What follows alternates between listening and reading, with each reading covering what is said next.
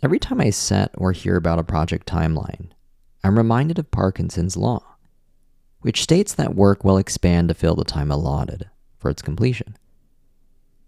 In other words, give yourself a week to do something, it'll take a week.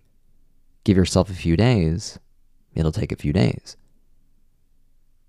There are plenty of valid reasons why we might bake a buffer into our timelines. It helps us account for unexpected hiccups. It keeps us sane. And it's a good way to ensure that we're likely to over-deliver rather than under-deliver in terms of timing.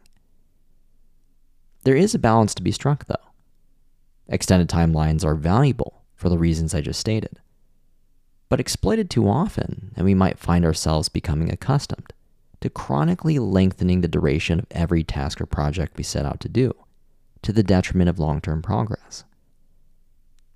It's probably a useful exercise to periodically challenge yourself to do something in some fraction of the time you think you need. If you think you need a week, for example, maybe try to do it in a few days. If you think you need a day, try to do it in a few hours. There's a creative, gritty muscle in all of us that can accomplish a lot with a little, but we can't grow it unless we hold ourselves to a higher standard and apply a little pressure from time to time.